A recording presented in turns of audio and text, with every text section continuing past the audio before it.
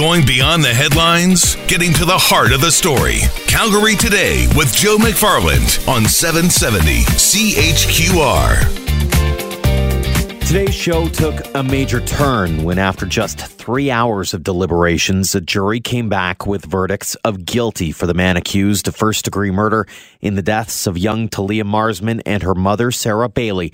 An emotional day for all involved, who will get their final say as lawyers will set a sentencing date in the new year. That was a major focus of the show when the story broke. But before we got to that, we opened things up with talk about business in Calgary with the Chamber of Commerce. As always, thanks for listening to the Calgary Today podcast. Let's get right into it. One of the things that has really dominated the headlines in the last number of weeks has been the price discrepancy between Western Canada Select and WTI, and the current economic picture here in Calgary and in southern Alberta. And what should we be expecting heading into 2019? We will talk all about that. This is Calgary Chamber of Commerce President and CEO Sandip Lalli joining us now. Sandip, thank you again for the time today. Thank you. Before we get into the year in review, I do want to touch briefly on yesterday's federal announcement. And I know the Chamber of Commerce did issue a statement, but I was wondering if you could maybe reiterate some of your key messaging from what you heard from the federal government yesterday. Absolutely. We heard that, there's a change in tone with the federal government, and that change in tone indicates to us that they understand that this is a national economy issue, and they're trying to work their way into getting a solution. The solution we need is to be able to get our goods to our customers. We don't need more loans, and that's effectively what we have said as we heard that announcement yesterday. What is the next step in your eyes when it comes to getting sort of things back on track when it comes to the federal government's relationship with the energy industry and Calgary's energy industry? Yeah, for natural resources, we want predictability, clarity, and efficiency in our regulatory process. If the federal government can get us back to that efficiency and clarity of process, and Bill C-69 is a perfect way for them to do that. That's what we need. And then the next step is to get that pipeline moving and get some construction started so that we can hit our timeline to market. Yesterday's news does kind of dovetail well into a year in review. And when you look back on 2018, I have a bit of a feeling on how you're going to feel about it, but maybe personify it. How do you feel about how 2018 went in Calgary?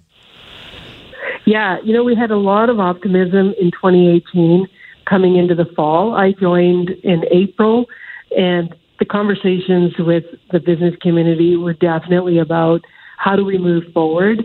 We know this is the new marketplace. And then in the fall, the differential and then Bill C-69 and other pieces that are key points for the Calgary economy hit us, and the Olympic conversation happened.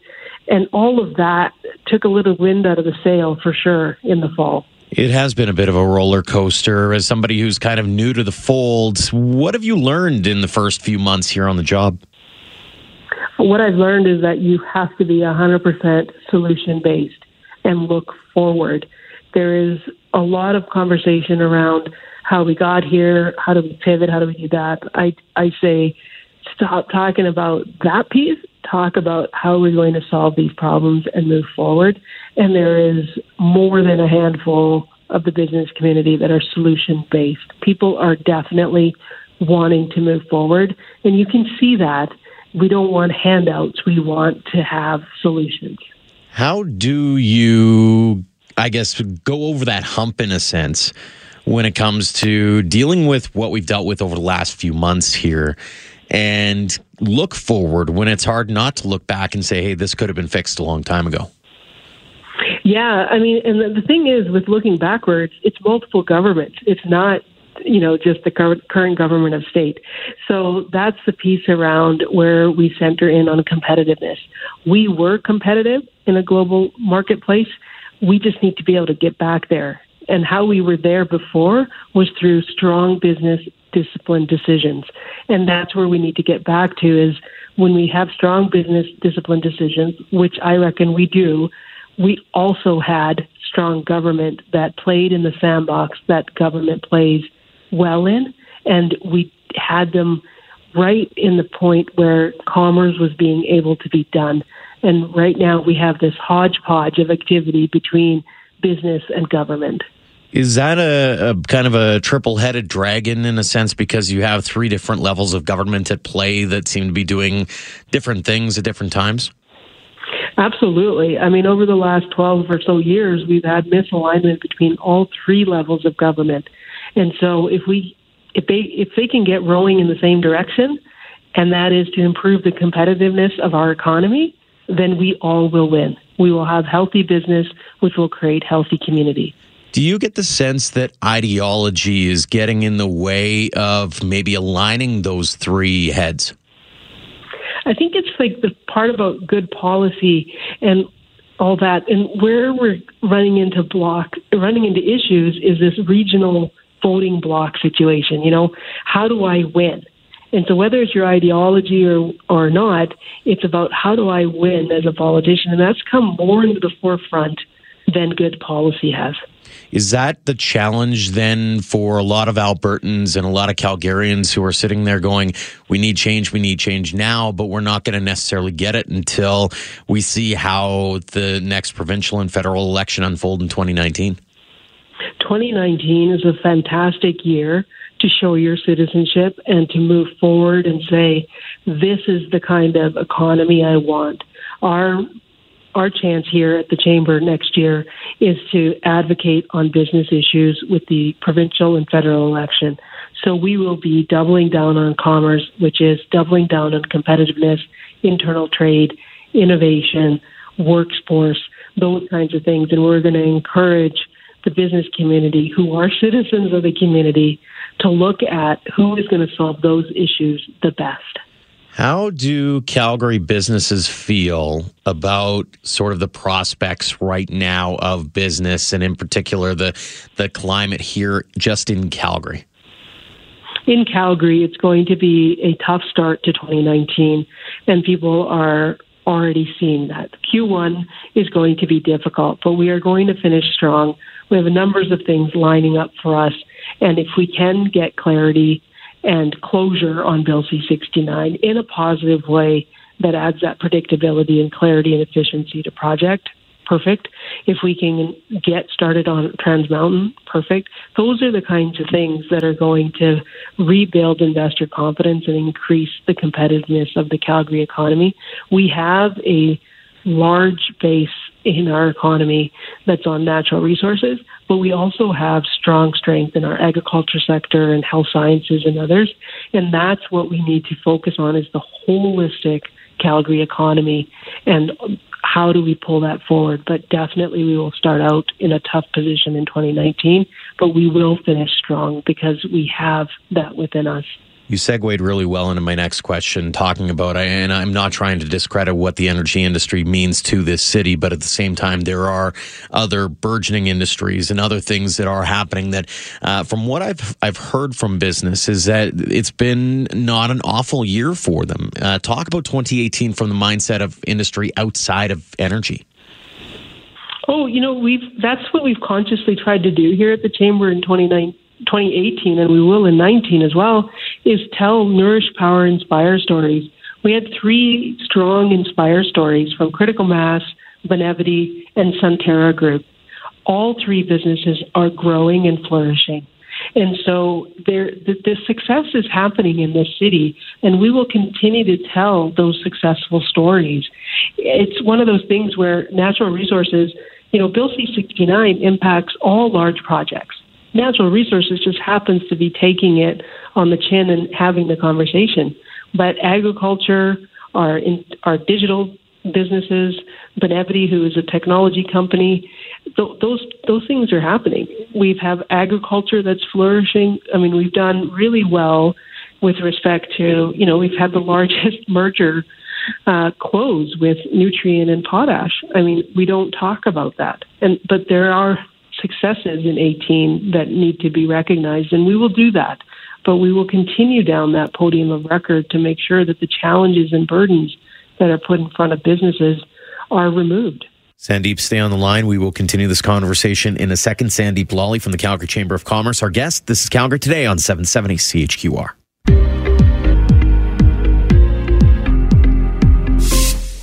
If I had to pick one word to describe how Calgary is feeling heading out of 2018, I would call frustration as maybe one of the key words.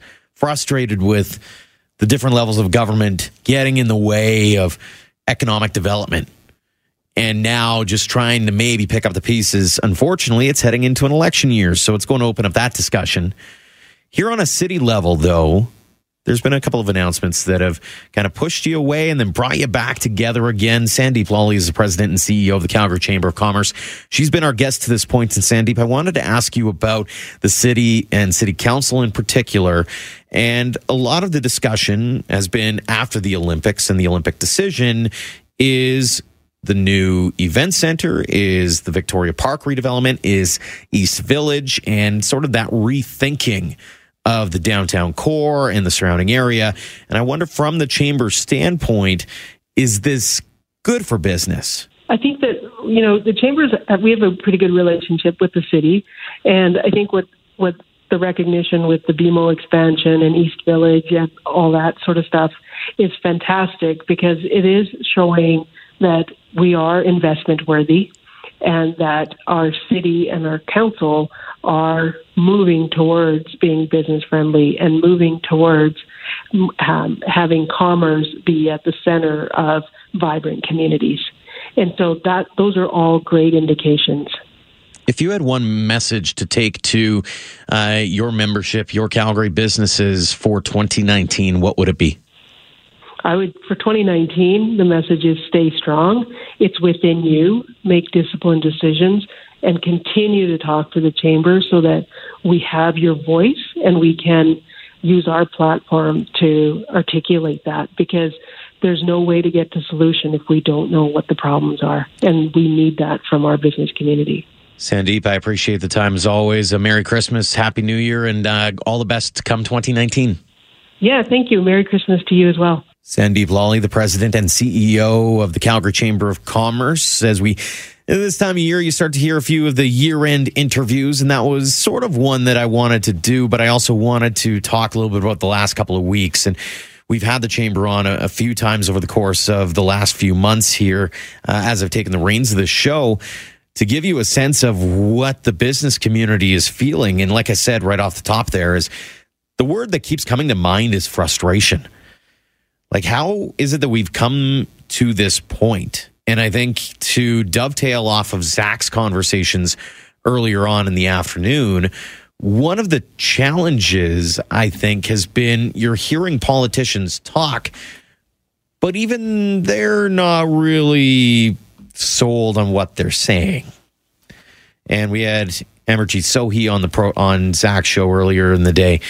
You could sense the frustration. All you need to do is read some of the texts. You could hear it in Zach's voice. I don't know if we're getting the answers we're needing. And I think that is reflected in what Sandip is getting to with what she said there is, hey, the start of 2019 is not going to be the easiest thing in the world. We're still trying to go through the ebbs and flows of the differential in oil and trying to figure out what the grand vision is. And this is the challenge. I keep saying it. I'm going to sound like a broken record by the end of the next federal election. But it's up to you to, as a voter, to get informed and make the best possible decision for your city, for your community, for your province, for your country. Because we have a provincial election and a federal election to come in 2019. This is Calgary Today on 770 CHQR.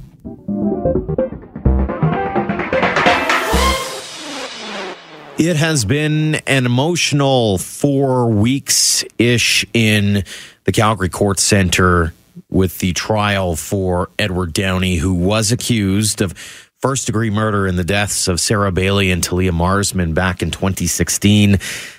And we now know what the jury has decided. Just 3 hours into deliberations, they emerged and told the courtroom what a lot of people, I think, were expecting. Cheering, hugging, and tears in the courtroom as the jury found Edward Downey guilty of 2 counts of first-degree murder in this case.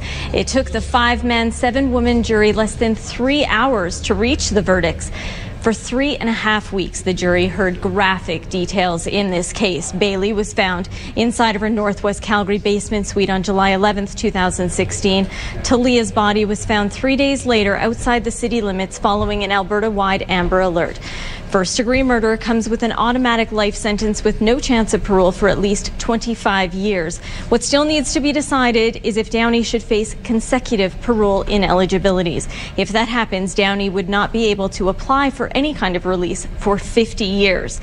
11 out of 12 jurors recommended he spend 50 years behind bars before he can apply for parole. The case will be back in court in mid-January when a date will be set for sentencing.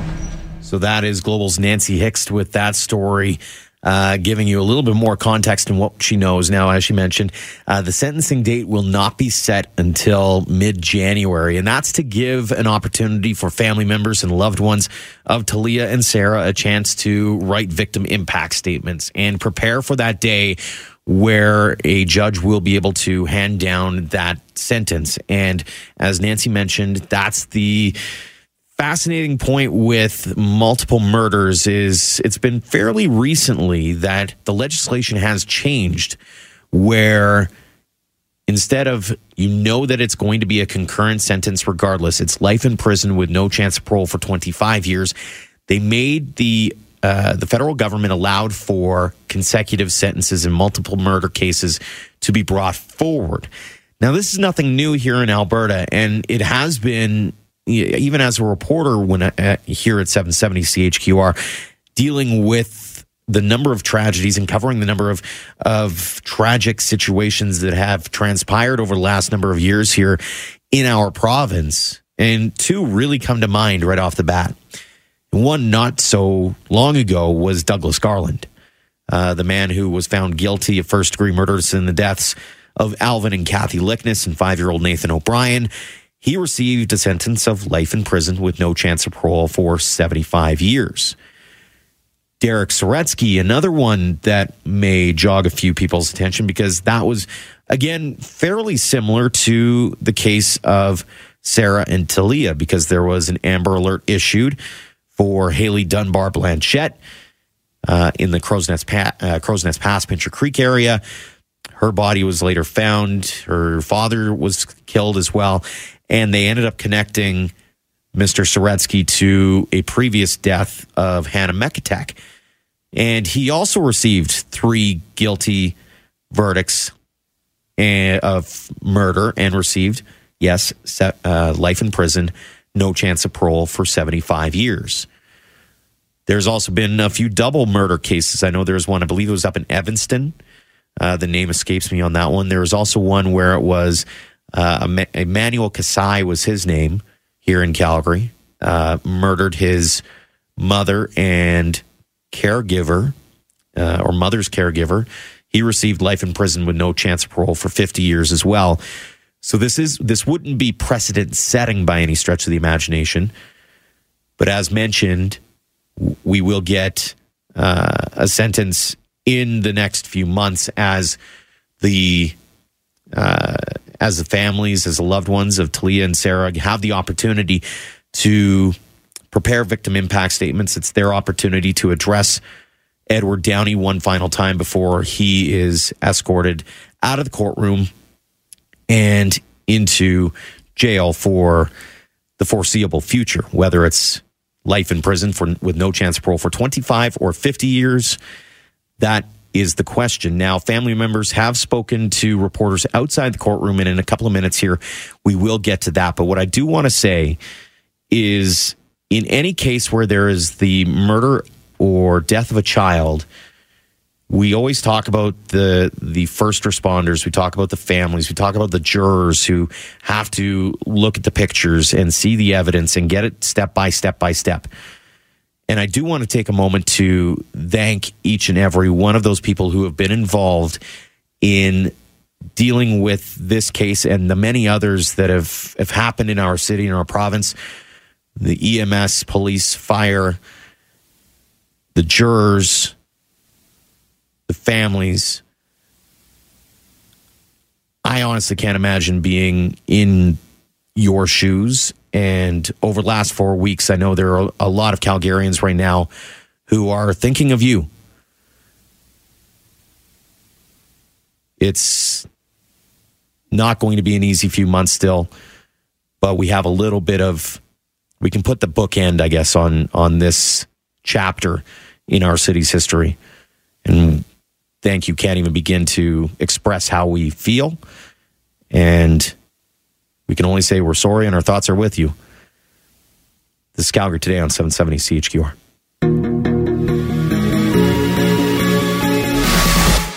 As mentioned, an emotional day in the Calgary Court Centre today as Edward Downey has been found guilty of 2 counts of first-degree murder in the 2016 deaths of Sarah Bailey and Talia Marsman. Again, I hate using the word closure. I hate when reporters ask that question about whether or not it provides a family any kind of closure, because it doesn't. The loved ones are not with their family anymore, but it puts a bookend on the chapter.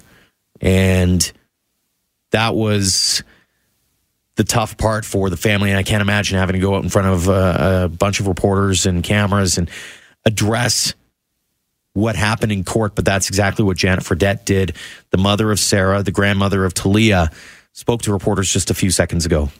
Hello, I am Sarah's mother and Talia's grandmother. Firstly, the families of Sarah and Talia would like to thank the press for giving the families the privacy from the beginning to the end of the trial of Mr. Downey. The families would also like to extend their admiration and gratitude to the Crown prosecutors. They worked tirelessly, and the result is proof that the system works. We would also like to thank the Calgary Police Service.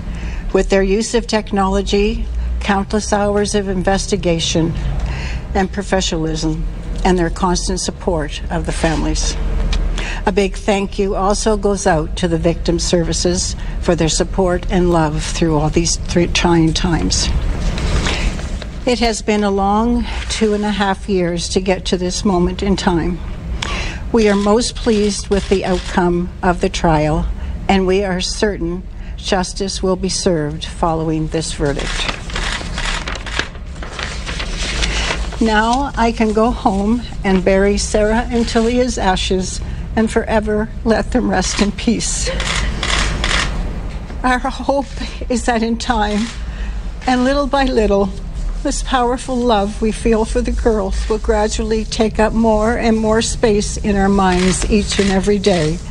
That pictures and sounds of the happier times will settle on us and drive out the darkness that has become part of our daily lives for the most recent past. Sarah died trying to help her friend out of a bad situation. She is a hero. Sarah's death has ensured that no other individual will be harmed by Mr. Downey. Thank you.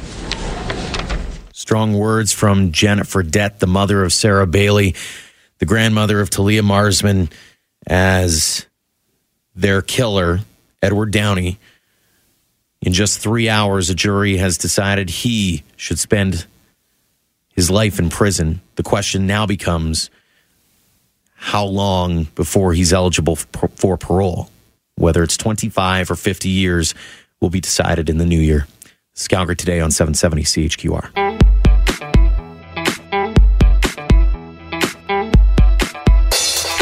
So let's shift a little bit, and I wanted to get this in before the end of the show today, and it was from Ray, and Ray messaged me and said, me and my other half, the woman that I love her to bits. We are unfortunately not able to be together for this Christmas, and she was stressing quite a lot over the phone bill that had spiraled out of control due to just how her life has been going and the way other things were going, popping up, demanding immediate payment. I moved her to tears. The one simple fact that I did, I told her it was not a diamond necklace. It wasn't a trip or a dance. I said, go and look at how much you owe on your phone. That's where my several $100s for her went. We're both pretty practical people and very, very stubborn. She's not one to ask for help, and even though we are in a relationship, so this is how I could show her my love for her and give her a Christmas present she deserves. It's a fantastic story, because I know yesterday we were talking, and this was all in response to, spending and that kind of thing. And when it comes to practicality like that and giving what people need versus what people want is sometimes the greatest gift of all. It's Calgary Today on 770 CHQR. Thank you so much for downloading today's podcast. Do me a huge favor and leave a rating and a comment. And you can always hit me up on Twitter as well. Just follow me at Calgary Today.